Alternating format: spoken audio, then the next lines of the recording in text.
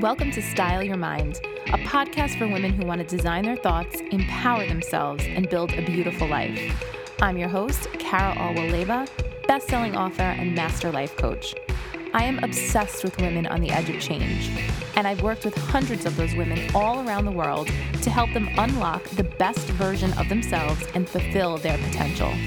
If you're ready to style your mind and transform your life, then you're in the right place. Let's do this.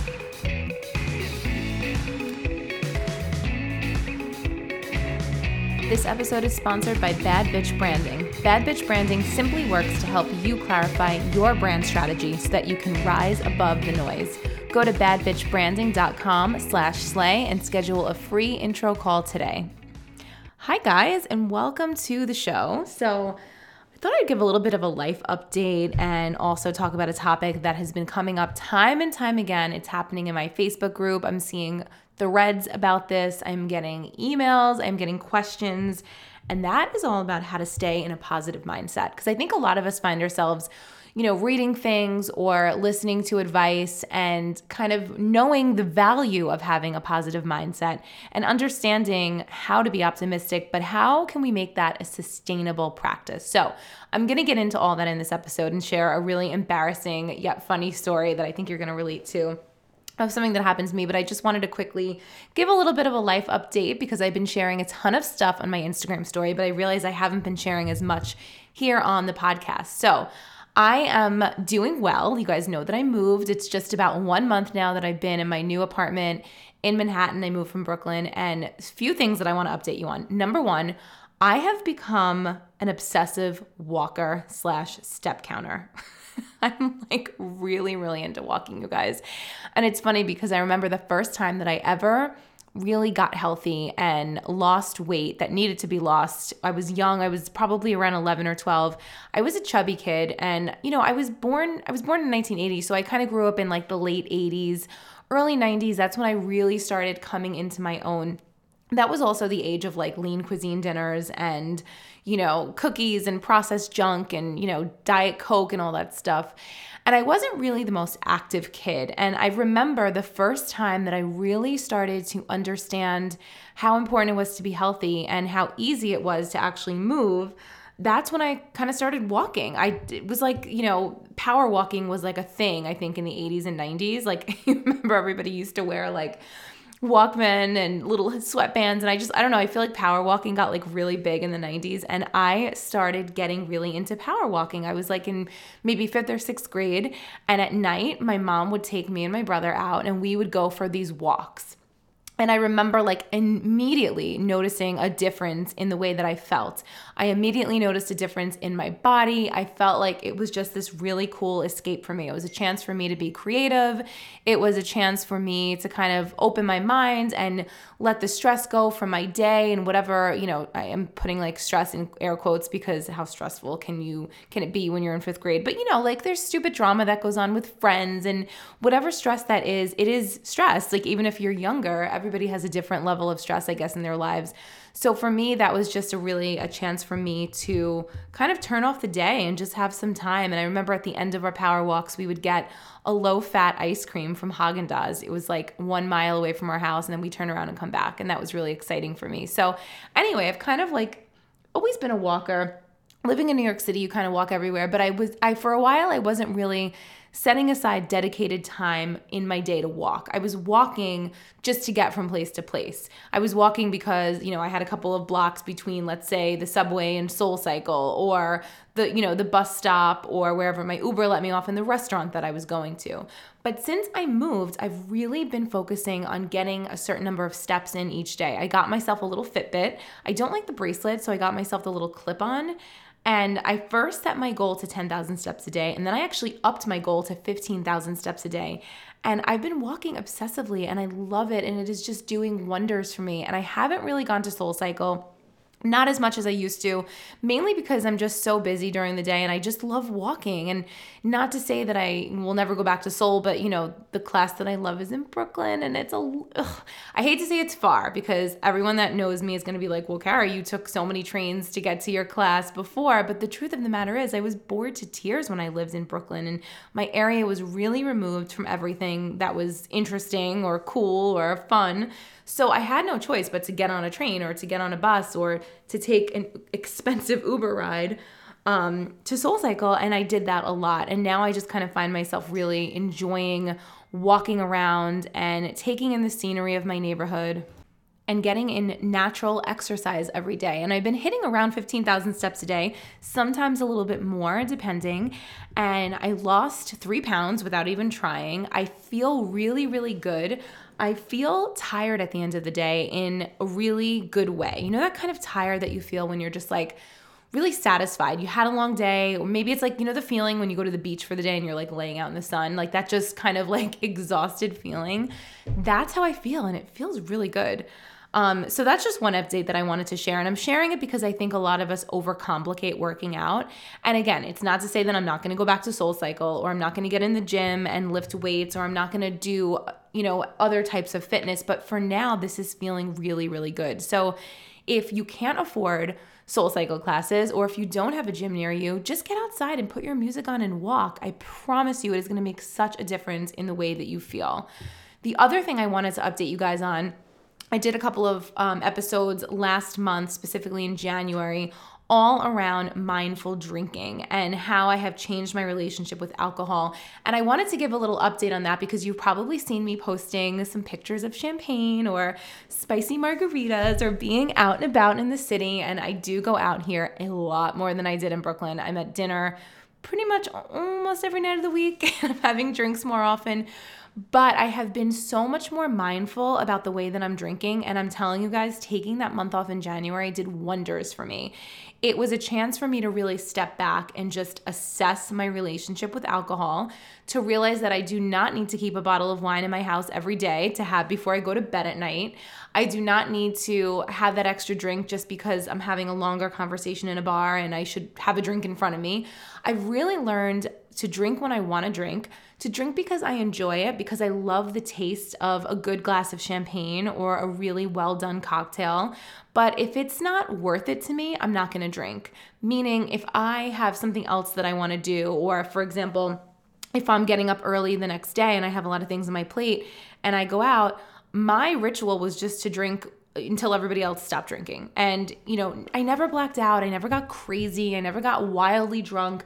But I just drank mindlessly. So I have been so much more conscious about it now. There are times that I go out to dinner and I just have one glass of champagne or one cocktail. And that is such a difference from the way that I used to be. There are days where obviously I don't drink at all. And there are many of those days where I don't drink at all. And that is a big change for me. I used to always have a glass, probably honestly, at least like 2 glasses of wine a night. That was the standard for me. That was the absolute minimum.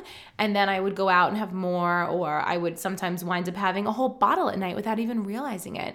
So January was an excellent opportunity for me to kind of hit the reset button. So if you relate to any of those episodes, if you feel like you've been drinking too much, take a step back. Of course, everyone's different. There are some people who can't drink mindfully. They can't be what I call semi-sober because for them, it's a dependency on alcohol. It's a physical and a mental dependency. I don't have that dependency. I just really got into a habit of drinking so routinely. So I was able to stop myself. So I was in a different position from some people. I know some people need to stop completely. Some people need AA. For me, fortunately, it's something that I can control on my own. So if you relate to me, I recommend just kind of taking that step back. And for me, it was 30 days. I did almost 30. I think I did 28 days or something like that. And it was just so good for my mind and my body and my soul. So that's that. I am drinking now much more mindfully and I'm really enjoying it. And when I don't have it, I don't think about it and I don't care. And when I do have it, I savor it and I enjoy it. So I think that's probably the healthiest relationship that I've ever had with alcohol. So I just thought I would give you guys a little heads up. I've seen some comments and questions on Instagram, so I wanted to just address that here. Okay, so let's get into today's show. I want to share this funny story with you guys. Oh my God, this is so embarrassing.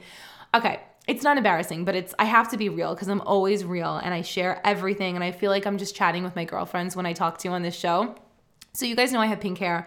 I've had pink hair on and off probably for the past 2 years, but really consistently for the past, I'd say almost year. I have not gone back to blonde. Sometimes I would go back to blonde. My hair's platinum, like white blonde underneath the pink. So it's really easy for me to let the pink fade out, go back to blonde, throw a little bleach wash in there and be a blonde again. But I really just have been loving pink hair. And a big inspiration for me, like from a fashion perspective, is Japanese style. I've said this a million times over. I love anime. I love Japanese fashion. I love Japanese beauty. I love style. I'm obsessed with Japan. I've been there twice.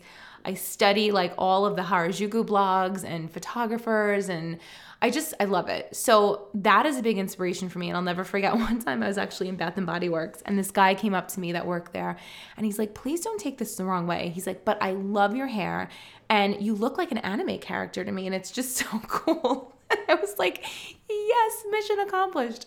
So anyway, Japan and that style, that is just a big, big fashion inspiration, big inspiration behind my pink hair.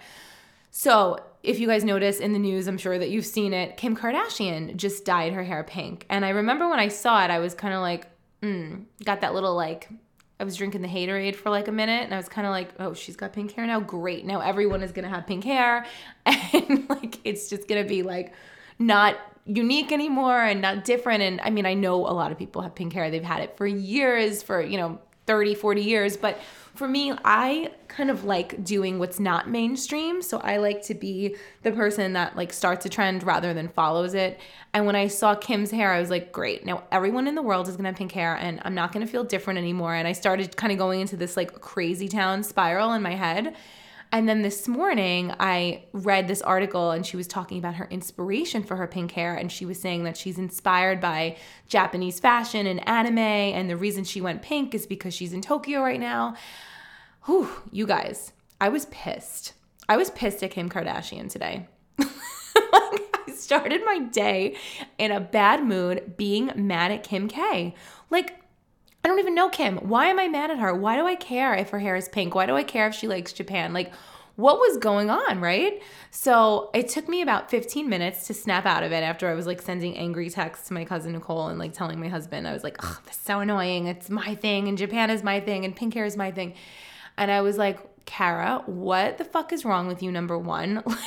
Who cares? Really, who cares? And then I talked myself out of it. I was like, okay, you're allowed to you can be a hater for 5 more minutes and then you have to stop because this is going to put you in a low vibration and this is going to ruin your day.